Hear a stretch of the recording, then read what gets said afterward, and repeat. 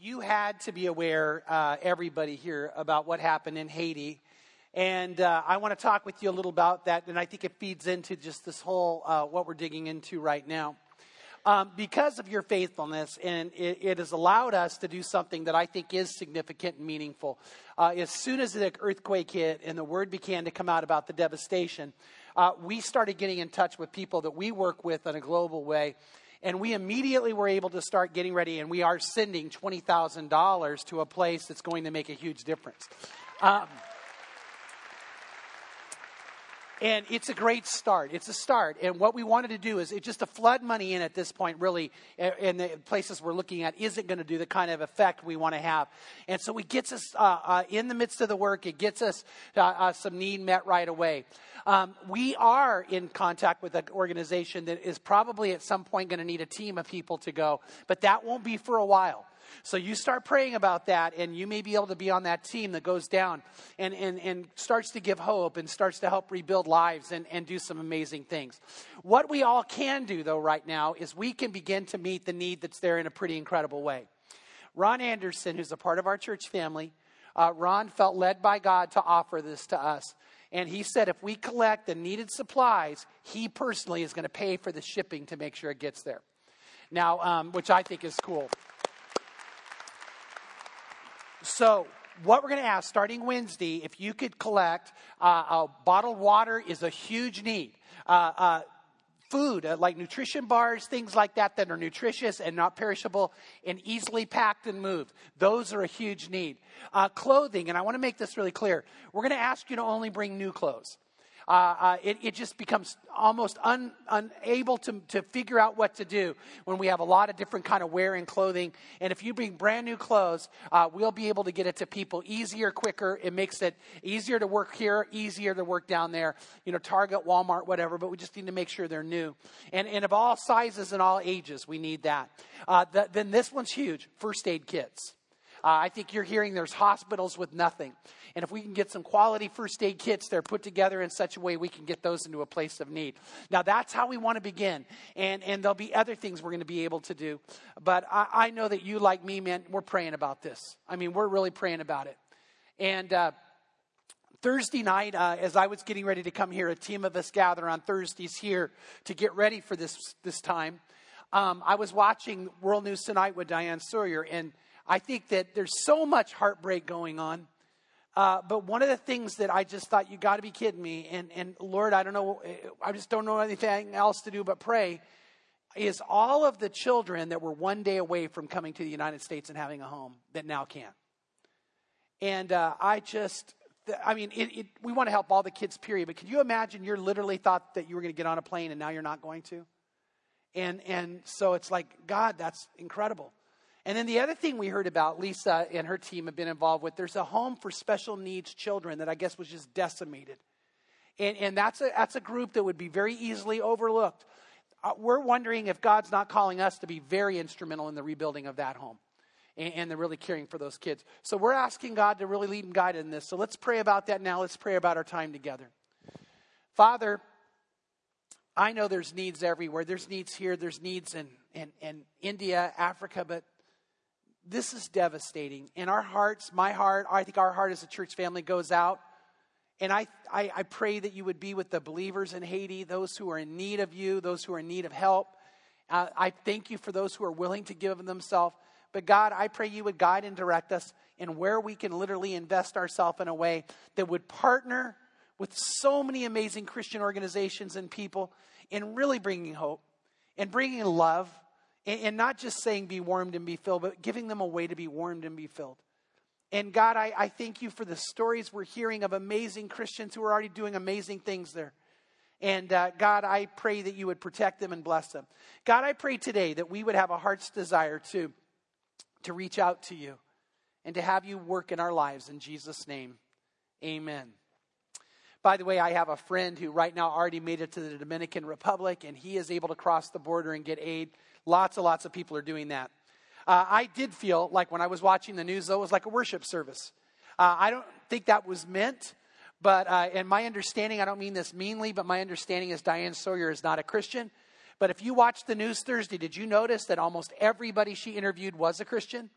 She went down in Haiti up to person after person, doctors who were bringing aid, people who were helping orphans, and they just all were believers. And she's just talking with them. And then in the midst of all that, I mean, my heart's already stirring, and I know everyone's different, but man, it was getting to me. And then she said this. She said, everywhere I've gone through Port-au-Prince, I've heard the same song being sung in the streets. And I asked, what are the words? And you ready for this? Everywhere she went, she saw people in the streets singing these words, blessed be the name of the Lord. And then she showed it. And that, yeah.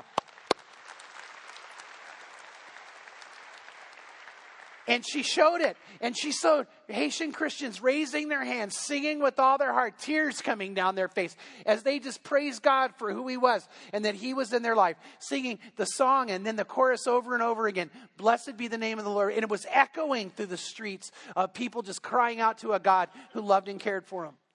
You see, it does go to what we're talking about today. Blessed are the poor in spirit, for theirs is the kingdom of God. Blessed are you when you come to the end of your rope and it's all taken away, for yours is the kingdom of God. Blessed are you when you realize the truth of who you and I are. And why? Because yours is the kingdom of God. We're going to dig into it more, but the word blessed means to be immeasurably happy. But you're not blessed because you're poor in spirit. You're blessed because being poor in the spirit opens you up to the kingdom of God, which is God's power, God's promise, and God's presence. And that's what I want you to see today. And everybody is to do that on a daily basis. It's not a one-time moment, and it's not kind of just the one thing you do. Jesus is talking about 8 attitudes that need to be so ingrained in us, they always dictate our actions and our reactions. And then he says, I want these to be yours completely.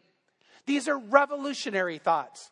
As a matter of fact, he kicks off the Sermon on the Mount with it, and he means for it to revolutionize our lives. But I want you to grab this. These truths are so revolutionary, they've actually changed whole countries. The United States is one. Reverend Martin Luther King Jr. said that what dictated his actions and his desire to attack racism in this country was that it had to be done according to the Sermon on the Mount. And as he enacted those truths and got his followers to abide by them, what happened is he ended up bringing an amazing revolution within this country. Mahatma Gandhi, who's not even a Christian, he believed that they needed to see India freed from British rule, and he led a peaceful revolution, a nonviolent revolution. And do you know what he said was the foundation and the guiding force of his revolution? Was the Sermon on the Mount. And what happened is you saw literally a revolution that brought the British government to free India as a nation. And what did they do to Gandhi? They brought him to India, they gave him a parade, and Parliament stood in applause for him for 5 minutes. Why? Because he lived according to this. He dictated it according to this. Now we need to go beyond just the truths of it to embracing the giver of the truths of it. But I want to have you think about this. This is revolutionary in your life. And if you grab hold of it, you're going to find something amazing occurring. And that's what God's desire is for you. Jesus went up onto the mount and he sat down and he began to actually say some amazing things. And by the way, sitting down meant he was going to sit in a place of authority and speak truth to people. And he begins, again, this amazing Matthew 5, 6, and 7 with 8 healing choices. 8 life choices that you and I need to make. And they build off each other. All 8 need to be in our life. And what happens is they bring an amazing, amazing happiness to us. In Matthew 5, 3, he begins with those words. Blessed are the poor in spirit. Blessed are the poor in spirit. In the Greek, there are 2 main words for blessed. The first is a word we get the idea of eulogize from. It literally means to speak well of or to give a eulogy for. And that's a blessing that God, calls out to us at times to have. But that's not what he's using here. The word he's using here is the Greek word makarios. It's interesting. Aristotle thought a lot about this word and came up with what was called the Mercurian lifestyle or Mercurianisms. And the word Mercurios literally means to be happy. Blessed is a great translation, but it's not going to have the power of it if you don't understand this. Jesus actually said, do you want to be happy? He said, I want you to be happy. And if these 8 things are in your life, you're going to be happy. It's the Makarios. By the way, it's not just happy. It's a supremely happy state. It's one where you would leap for joy. One that you said, if you have a Makarios in your life, you can't hold it back. It's just going to exude out of you. And he says, that's the kind of happiness I want you to have. And that he begins to call for that. It's a happiness, are you ready for this? Where you don't want anything necessarily, because it's not dictated by having to have something else given to you. In the day that Jesus lived, Cyprus was such a beautiful island. It was called the Makarian Island, or the island of Makarios. Why? Because they believed anybody living on Cyprus would be so blessed they couldn't want anything else. When I have this in my life and you have that in your life, you begin to actually live what David said in Psalm 23. The Lord is my shepherd, I shall not what? Want. Now think about that. In other words, when you come to God and you do it the right way, God begins to do things in your life. So deep down, you say, you know what? I really don't have to have anything else happen. And this dictates my happiness. That's what God wants for you. Now, it's incredibly important to note that it's not saying that you're going to be happy every single second.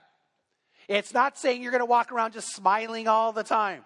You know, it's the difference here. And this is why I think it's important to note that Jesus is saying, you can be, and I want you to be a truly happy person. Have you ever met anybody who's just a happy person? I mean that somehow, some way, they're just happy. Now, it doesn't mean they don't cry tears. It doesn't mean they don't feel pain. By the way, we must do that if we're going to be truly happy people. We have to be able to feel. It doesn't mean that when you get sick, you're going to go, okay, you know, I'm going to smile through it necessarily. But somehow, some way, happiness ends up taking over every situation, every possible event that occurs in your life. It just tends to do that. Now, I'm fortunate because I'm married to a very happy person. Now, is Pam ever sad? You bet there's times she's sad. Does she ever cry? Yeah, there's moments she cries. But overall, what Pam brings whenever she walks into a room is a happy disposition. She's just a happy person deep down in. And every now and then she might get knocked off a little from it, but she always comes back to it. That's what Jesus is talking about. I'll never forget, Pam and I were blessed because we were about to give birth to our first child, our first son, Rich, who she's back in Syracuse with him right now. And Pam ended up being not just 9 months pregnant, she was 2 weeks over her due date. She was swollen beyond measure. I mean, every ounce of her body was swollen. She could barely move. She could not fold her arms in. She had a toxemia that was just really wreaking havoc on her body. Then towards the end of her pregnancy, she got an incredibly horrible ear infection. And I'll never forget the day she stood before me crying because Dr. Seals looked at her and said, Pam, I am so sorry, but I don't think your body's going to let you deliver this baby with that ear infection because it's just going to fight it off. And he said, I can't give you anything for it. You're going to have to tough it out. And she was in this throbbing, intense pain. Her body's fighting against her. We had some friends come over. We prayed over her and laid hands on her. And we're sitting and talking. And Pam's always trying to find the bright side on what's happening. And then one of the women says, hey, I've heard if you put warm oil in your ear, that might take away the pain. And we said, okay. And Pam's like, I'll try anything. So I got some oil and I heated it up on a spoon and she leaned over like this and I poured it into her ear. But I didn't realize what I was pouring in wasn't warm oil, it was hot oil.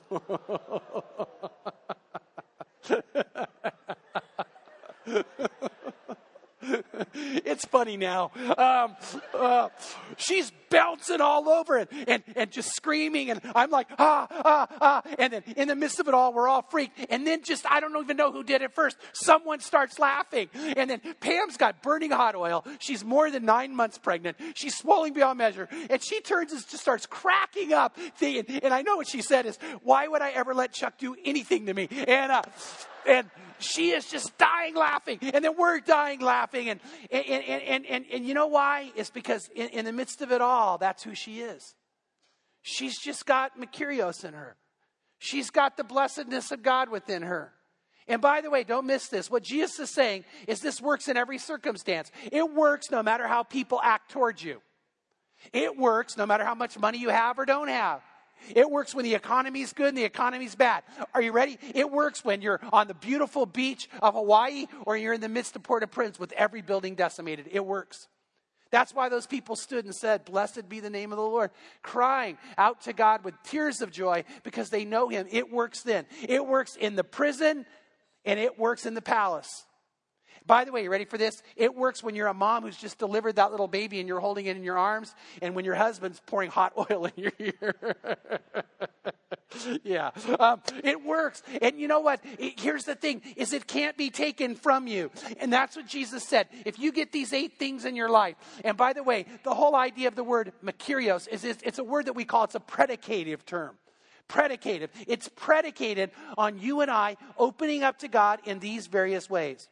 Now listen to what the Theological Dictionary of the New Testament says about the word makarios. It says this: in this word, God effects a reversal of all human values. True happiness is not for the rich and secure, or is not for just the rich and secure, but is also for the poor and the oppressed, who are rich only in pity, purity, and peace. Blessing is also for the persecuted, for those who hear the message of the kingdom of God in Matthew 13:16. It also is for those who have great faith in God, we see in Luke 1:45. It is for those who make no false demands upon God in John 20:29. For those who watch for the coming of the Lord has this blessedness, according to Luke 12:37. For those who stand fast, even in the midst of trial and temptation, according to James 1:12. For those who understand the words and acts of Jesus and who he is, John 13:17 says. It is the words of the mother of Jesus in Luke 11:27, who's more blessed than ever. But it is also for the women who are struggling because they will never have a child, and yet they have that blessing in an impending time of judgment in Luke 23:29. It's for everybody. It's for everybody. It's interesting, this word is used for God. He's called the makarios God twice in Scripture. And why is that? Because he has this joy. And you know what Jesus is saying to you? Don't miss this. He's saying, I'm offering you the happiness God has. I'm offering you the happiness I have. And I want you to have it. Not just in heaven, in the here and now, it's for you. You can be a happy person. You can have happiness. And right now, nothing is keeping you from it if you would open up to God. Nothing. It's yours for the taking. Yours for inviting in. Yours to have. But how do you begin? Well, you begin by being poor in spirit. You cannot have this happiness if you will not be poor in spirit. And there's many different Greek words for poor, but this is the strongest Greek word for poor. It's the word tokos. It literally means to cringe, cower, and extend your hand shaking and begging. It's not, hey, I'm poor. It's no, can you help me? Can you help me? And if you and I aren't in a place, now by the way, not just on a one-time basis, but on an everyday basis with God, where I wake up in the morning and I genuinely mean it when I say, God, I need you today. And God, I know I need other people. I know that life, joy, everything that matters is not meant to be done alone. I need you and I need others. Jesus said, if you won't do that, you're never going to experience the incredibly amazing power of God in your life. And he wants us to experience it. By the way, think about what this word means. If I'm poor in spirit and I'm literally cringing and reaching out, it means, number one, that I'm humble. I'm not prideful. I'm not acting like I can make it without you. I'm actually saying, can you help me? And there's a humility that comes with that. And in that humility, we find the power of God moving in an amazing way. And Proverbs 17, it says that God sees the proud as abominable before him. And God's great desire is to help those who are humble, those who are contrite of heart. And so what he's saying is, you're never going to experience my love, my promises, my power, my presence, if you will not admit you need him and ask for it. And ask for it to come in your life. But if you would say, Lord, I need you. And God, I need other people. Then it's going to come. I remember years ago, I was at Corona High School baccalaureate, and I was going to be one of the speakers, but one of the other pastors got up, and man, he said things, I'll never forget this. Something hit him, and he got pretty emotional. And he said, I just want to tell you, I'm estranged from my son. And I was talking with him the other day, and he doesn't share my belief in God and my values in life, and it got pretty intense. And finally he looked at me and said, Dad, don't you know Christianity's a crutch? And he said, I looked at him and said, you know what? I think it is. He said, but it's not wrong to have a crutch when you need a crutch. And he said, I want to tell you something. For 28 years, I've leaned on this crutch and it's never let me down. I need God. I need God. And I thought, boy, me too. It was 2 years ago that Greg Laurie was on Larry King Live. And Larry King looked at Greg Laurie, and he said, well, you know, Greg, Christianity's a crutch. And I'll never forget this. Greg Laurie looked at him and said, Larry, you're wrong. It's not a crutch. It's the whole hospital. You know what? It's about opening up to God and really doing that. And so to be humble enough to say, God, I need you is what we need to do.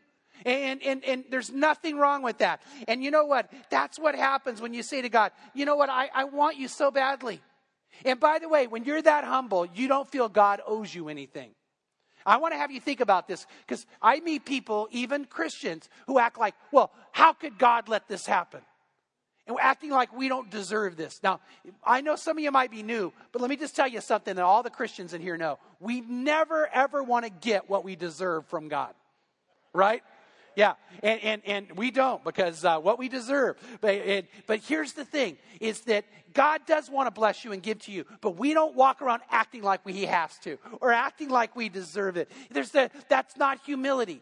As a matter of fact, when life hits you and takes you to your knees, do you know what you say if you're a person who has this kind of attitude, this poor in spirit attitude? What you say to God is, the Lord gives and the Lord takes away. Blessed be the name of the Lord. Isn't that what Job said? Job had it all and he blessed God. Job had nothing and he blessed God. A person who understands who God is and humbles themselves before Him. They don't act like, well, you owe me, God. Because the bottom line is, no, He doesn't. But He does it out of love. And we just say, God, I need you. And anything you do, I'm willing to say, blessed be the name of the Lord. You give, you take away, and I'm just going to trust you. That's the kind of person who finds true happiness. The second thing this word means is this. It means we have transparency. If you're saying, I need you, you're not hiding it. You're not pretending you don't have the need. You're not acting like you don't need it. By the way, so often in life, we get ourselves into trouble because what happens is we want to pretend something is not really what it is. We want to put on a show. We want to act. And it gets us in trouble. Kind of like Jeff Foxworthy, just recently I heard him talking about a guy who's driving into his driveway, and he looks over, and man, his heart drops. His Labrador Retriever that he loves comes running towards the car, tail wagging, with his neighbor's pet rabbit in its mouth. And he's like, oh my, and this neighbor loves this rabbit. I mean, he loves the rabbit. He brings it in the house and plays with it and cares for it. And he's thinking, my friend is never going to forgive me. My dog killed his rabbit. He gets out and runs over. He gets a hold of he's fighting with the dog. And then he looks, it is covered in mud. It is dead. He can't believe it. Oh my gosh, there's no reviving it. And he thought, what do I do? The first thought is the right thing. Go tell the neighbor the truth. But he couldn't bear to do it. He thought, he's going to hate me. He'll never forgive me. He'll want to kill my dog. And so then he comes up with a plan. He goes in the house and he shampoos the rabbit and he blows it dry. He even puts perfume on it so it won't have the dog's smell.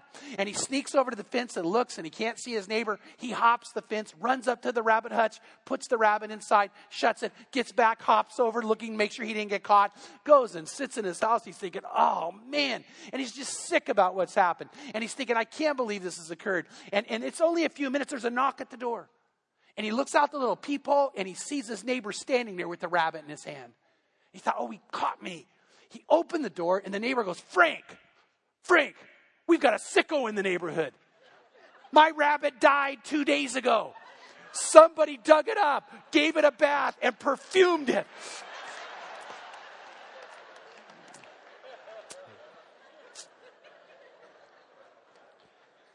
Yep. We always get into trouble when we put on the show. I went to the gym once. That's right, once. I got a membership. And I'm in the gym, and I'm working out, and this guy walks up and goes, hey, I was at your church this last weekend. And I said, really? I go, was that your first time? He said, yeah. And then he goes, I got to be honest, I didn't like it. I said, all right. I said, that's okay, but why don't you give it to me straight? Don't hold back. And he said, well, the music was really good. And you know, honestly, I listened to you. I kind of liked your message. He goes, but you know what, Pastor Chuck, there's just a lot of messed up people at your church. And I said, so do you think that makes us not a very good church? And he goes, well, yeah. I said, do you ever go to a hospital and walk in and go, oh, there's sick people here. What a lousy hospital. And he said, what? And I said, let me have you think about this. The number one complaint about the church is that we're a bunch of hypocrites. But the word hypocrite means to put on the mask and put on the show. What you're telling me, you showed up at church and people were just honest. They were just transparent. I go, bottom line is you're messed up, I'm messed up. We're all got things that we're, don't we? And he's like, yeah. I said, so what you're thinking is we're a lousy church because we don't fake it. He said, oh, because I think I might go back. And do you catch what's happening here? It's this idea of not being so prideful. Remember what it says in Proverbs chapter 6. It says there are 6 things the Lord hates, yet 7 are an abomination to him. The first one is haughty eyes, pridefulness. And when we give that up and we say, God, I need you. And don't miss this. It goes in that. And I need other people. What are the great expectations God had? That you'd love him with all your heart, soul, and mind, and love others. And you say, I need God and I need other people. And I need to be honest about who I am. And if we all do that together, great things can occur. There's a church in Atlanta, and I heard about this. I was a little surprised. But what happened, the pastor, Andy Stanley, was sharing that one of his small groups decided that if you're going to be in our small group, you've got to bring all your bills, everything you owe, and all the debt you have, and we're going to write it on a board and keep it up there for everybody to see. Yeah, I know, that's what I thought too. What? Oh my. I thought, boy, that'll kill a small group. But as I was listening, I thought about this. Okay, think about it. The reason they're doing it is they thought, let's just be honest with each other where we are and how to get out of it. Let's pray for each other, care for each other, hold each other accountable. What are the statistical odds, you think, that the people in that group going and sharing that way in a place they are have trust, what are the odds that they're going to be out of debt in a year or 2 years? What do you think? You think it's pretty high? How about this? What if a man Friday night walks in to celebrate recovery and he takes a risk? He sits in the group and he says, hi, man, I have a drinking problem. I really do. And it's killing me. It's killing my life, my family. I need help. What are the odds that man, if he consistently goes and says, I need you guys and I need others, what are the statistical odds that he'll be set free? What are the odds if a person walks in and says, I have an eating disorder, I just can't seem to stop, I need help. Will you be there for me? And I need God. What are the odds? What are the odds if someone walks in to celebrate recovery and says, man, I've got a sexual addiction. I try to hide it, but it's there. Dominates my thought life. I can't even believe some of the thoughts I think. And then gets honest about it. Or what if someone said I have an anger problem? Or I'm filled with fear. I just find myself laying in bed afraid.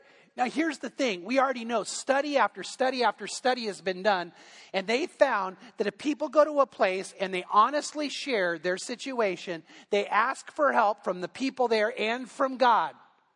It's off the charts incredible how successful they are in finding victory. Jesus said, oh, how happy are you when you admit your need. And you know that you need me and you need others, because when you do that, I want to tell you, freedom is coming. The power of God is coming. Joy is coming. You're going to find He said that's what he's saying to us. And he says, I really need you to do this. I need you to understand this, Jesus is saying. And when we keep going, no, but I can do it, I'll fix it, we've missed the whole point. Paul said in 2 Corinthians 3, 4, and 5, he says, such confidence we have through Christ toward God, not that we are adequate in ourselves as considering anything coming from ourselves, but our adequacy is from God. He says, how do you make it in life? Well, I got to tell you that if you and I are in this together, and by the way, the vast majority of us are, we can walk in and say these words, hi, I'm Chuck and I'm a sinner. And you could say it too. Do you know what I have found? One of the quickest ways to spot a real Christian from a non-Christian? When you see a Christian and you go, you're a sinner, you know what they always answer back? You bet. And you don't know the half of it, right? When you say to a non-Christian, you're a sinner, they're like, who are you to judge me? No, I'm a good person. Do you see the difference? And it's not that we're weak in this, it's that we're wise. Wise enough to say to God, I need you. Wise enough to say to God, I have to have you. And when Jesus said, when you admit that, then God's power and love moves in an incredible way. If you have your Bibles, flip over to James chapter 4. And notice how James talks about this and how this plays out in our life. It says this in James 4, starting in verse 6. But God, or Jesus, gives the greater grace. Therefore it says, God is opposed to the proud and gives grace to the humble. By the way, real quick, why is he opposed to the proud? Are you ready? Because people who won't admit their need can't be helped. I have people all the time coming up saying, Pastor Chuck, I have a husband or I have a wife or a son or a daughter or a friend, and they need help. Will you call them? And you know what I've learned the answer needs to be? No. Now why? Because if they won't call us, if they won't come to us to get help, it will not do any good. But I always say, well, let's pray that they'll call us. Let's pray. If people don't ask for help, they're not going to, it doesn't work. And you know what? You can't force that on somebody. You can't control them. By the way, I know there are probably some of you here saying, man, I'd be happy if my wife acted a certain way. Well, guess what? You can have a happiness apart from that. And trying to control her is not going to work. Some of you wise men, if my husband I had some women say, if my husband was more like you, Pastor Chuck, I'd have a happy life. And Pam just goes, oh, they don't know. And what, hot oil in your ear? And no, you know what? Your happiness doesn't have to be dependent on that. You can't control other people. And when you let go of that and you say, God, I don't want to try to control anybody else. Should you bring influence? Yes. But I'm not going to base my happiness and my life on trying to control others. I'm going to open up to you and let you work in my life. And if you won't do that, God says, I'm opposed to you because you're just ruining your life. Then he says this in verse 7. Therefore, submit to God, resist the devil, and he will flee from you. Draw near to God, and he will draw near to you. We're going to get into this one more next week. Cleanse your hands, you sinners, and purify your hearts, you double-minded. Be miserable, mourn and weep. Let your laughter be turned into mourning and your joy into gloom. We'll talk about that one next week, but get ready for this. Humble yourselves in the presence of the Lord, and he will exalt you. Jesus said, blessed is the poor in spirit. Why? For the kingdom of God is his. The power of God, the promise of God, and the presence of God are yours. And he says, if you would come and humble yourself before me, then I'm going to do that for you. And you would start realizing what Paul said in Romans 14:17, that the kingdom of God is not food or drink, but righteousness, peace, and joy in the Holy Spirit. Now, what happens when you come to God that way? Well, what happens is you come in your weakness and you find his strength. You come in your hurt and you find his healing. You might come in your fear and you find his courage. Why? Because it's told, perfect love casts out fear. And in 1 Timothy 1:7, God then, when you open up and say, God, I need you, he does not give you a spirit of fear, but a power and love and self-control in the Holy Spirit. That's what he does. He comes and pours that into your life, and you begin to start experiencing that in an amazing way. You experience what Jesus said in Matthew 11:28-30. Come to me, all who are weary and heavy laden, and I will give you rest. Take my yoke upon you. He says, take my way of life upon you. Come and unload yours and take mine. It says, and you will learn from me, for I am gentle and humble in heart, and you will find rest for your souls. For my yoke, Jesus said, is easy, and my burden is light. Too many people make life too hard. Now, I'm not saying life is easy, but too often we're the ones who make it harder than it should be. And when we come to Jesus, we find a way that's easier. Not easy, but easier. And a way that's lighter. And a way that doesn't burden us and zap us. And he says, come, I have this for you. And he's calling out, if you would just say, I need you, Lord. And I need you. Every day I need you. This is for you. Paul found that to be true in 2 Corinthians 12:9-10, where in his pain and weakness, he said, God, please heal me. And God said to him, my grace is sufficient for you, for power is made perfected in weakness. What's Paul's reaction? Most gladly, then I'm going to boast in my weakness. David found it to be true when everything in life fell apart, and he cried out to God, and he said in Psalm 30:11, you have turned my mourning into dancing, and you have loosed my sackcloth, and you have girded me with what? Gladness. Why? Because this is the life God wants for you, and you truly have gladness, joy, and happiness. He's calling you to that. He wants you to be happy. We find that because that's where God lives. Do you want to be close to God? Well, what did James say? Draw near to God, he'll draw near to you.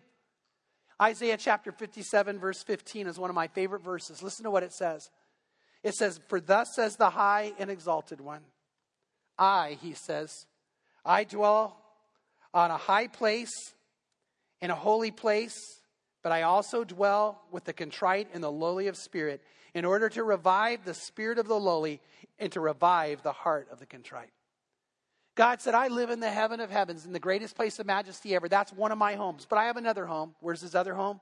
In the heart of anybody who's humble. In the heart of anybody who says they need him. And here's the thing. Don't miss this. If you're new to all this, this is real. This isn't saying, oh, okay, I believe in God, therefore I think he's kind of around. No, it's him coming and making a love relationship with you that's so real and so dynamic and so powerful that you get his strength, you get his joy, you get his direction, you get his promises, all the promises here. You get his power and his presence. That's the kingdom of God coming in your life. And the kingdom of God is righteousness, right living, and peace and joy. And you find that for you. And by the way, it's for every single person here. And I got to tell you something. When you kneel before God, he exalts you up. C.S. Lewis said these words. C.S. Lewis said, the older I get, the bigger God becomes. In other words, the closer I get to him, the more I humble myself before him, because the bigger he is, the more powerful he is, the more loving he is, the more amazing he is. And if you fall in love with God now, I'll tell you what, it's just going to grow into something immense. And it's for everybody. If you're here today and you have fear in your life, it's for you, and you don't have to walk out with fear anymore. If you're here today and you've got some wounds, some people have hurt you. And I don't say that lightly. I mean, you say, I sometimes I lay in bed and I can't believe they did this to me. Guess what? God can bring healing and freedom. He can free you of that. But you got to say, I need you, Lord. And some of you are hanging on to a grudge. You're holding on so tight. And this person over here, they hurt you. And you're just so upset. And God says, I want you to release the grudge and forgive them. And you go, God, why should I forgive them? Well, let me tell you why. Because it frees you and it heals you. Do you think they really care? The person you're mad at probably could care less that you're angry. But God cares that you are, not because of them, because of you. He loves you. He says, come and let go of that. Some of you have done some things in your life. Actually, all of us have. And you haven't found freedom from it. And God says, I love you anyway. I couldn't love you more than you. Come open up. So some people right now, man, you need this. And if you open up to it, you're going to experience the power of the Spirit in a way that you'll be happy. Now, if you're brand new, how do you do this? Well, the answer is this. You pray a prayer. It starts with talking to God. And what I'm going to ask you to do right now is we're going to go to a time of prayer. And if you would like to commit your life to Christ, or if you need to come back to him. And by the way, if you're a Christian, don't try to earn your way back. Just come back. How do you do that? You do it by talking to him. And in the midst of this time, I'm going to pray a prayer and ask you if you want to, right where you're sitting, to whisper the prayer with me. So it starts by talking to him. And if you say it and mean it, he's going to come and move. But there's a second step. You also need to walk with him. And remember that a humble person is not afraid to let people know what just happened. As a matter of fact, that's the biggest key to you beginning to gain victory in your life and gain God's moving in your life. So if you pray that prayer and mean it, I'm going to ask you to do something that's going to take courage. I'm going to ask you, after we get done praying, that when we stand to sing, that you make your way to an aisle or make your way to the stairs and come and head down here and go right into this room we'll call our living room. And by you getting up and walking, what you're saying is, I mean this. And I want everyone to know. But most of all, I want to tell myself how true this is. I want God to know how true this is. And when you make that level of outward commitment, then what happens is you're going to find yourself connecting to God in a deeper and deeper way. Now, we want to give you some things back here that would help you. But the biggest reason I'm asking you to come is because as you begin to walk, you're going to sense the presence of God. You're going to sense an emotion that begins to well up. You're going to sense how real this is, that you prayed that prayer in a minute. And Jesus said this, if you confess me before men, I'll confess you before my Father's in heaven. Something powerful occurs when you have the courage to go. By the way, if you want to grab a friend's hand and say, come with me, you can.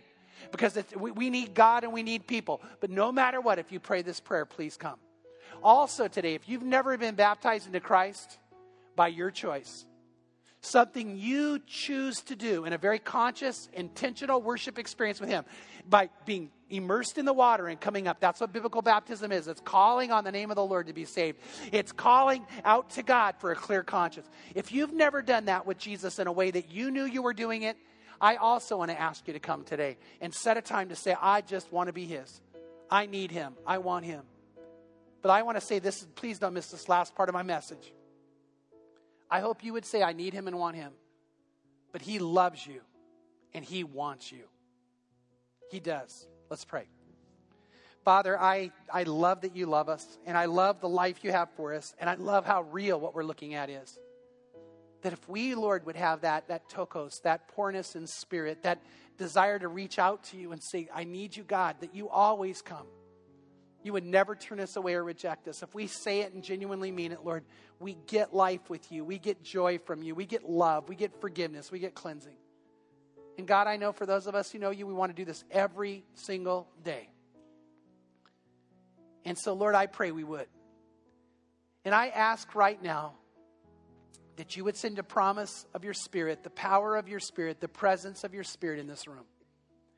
I ask, oh God, that you begin to stir in here, that you begin to touch hearts, that you begin to speak to each one of us, but especially those right now who need to give their life to you, or those who need to come back to you.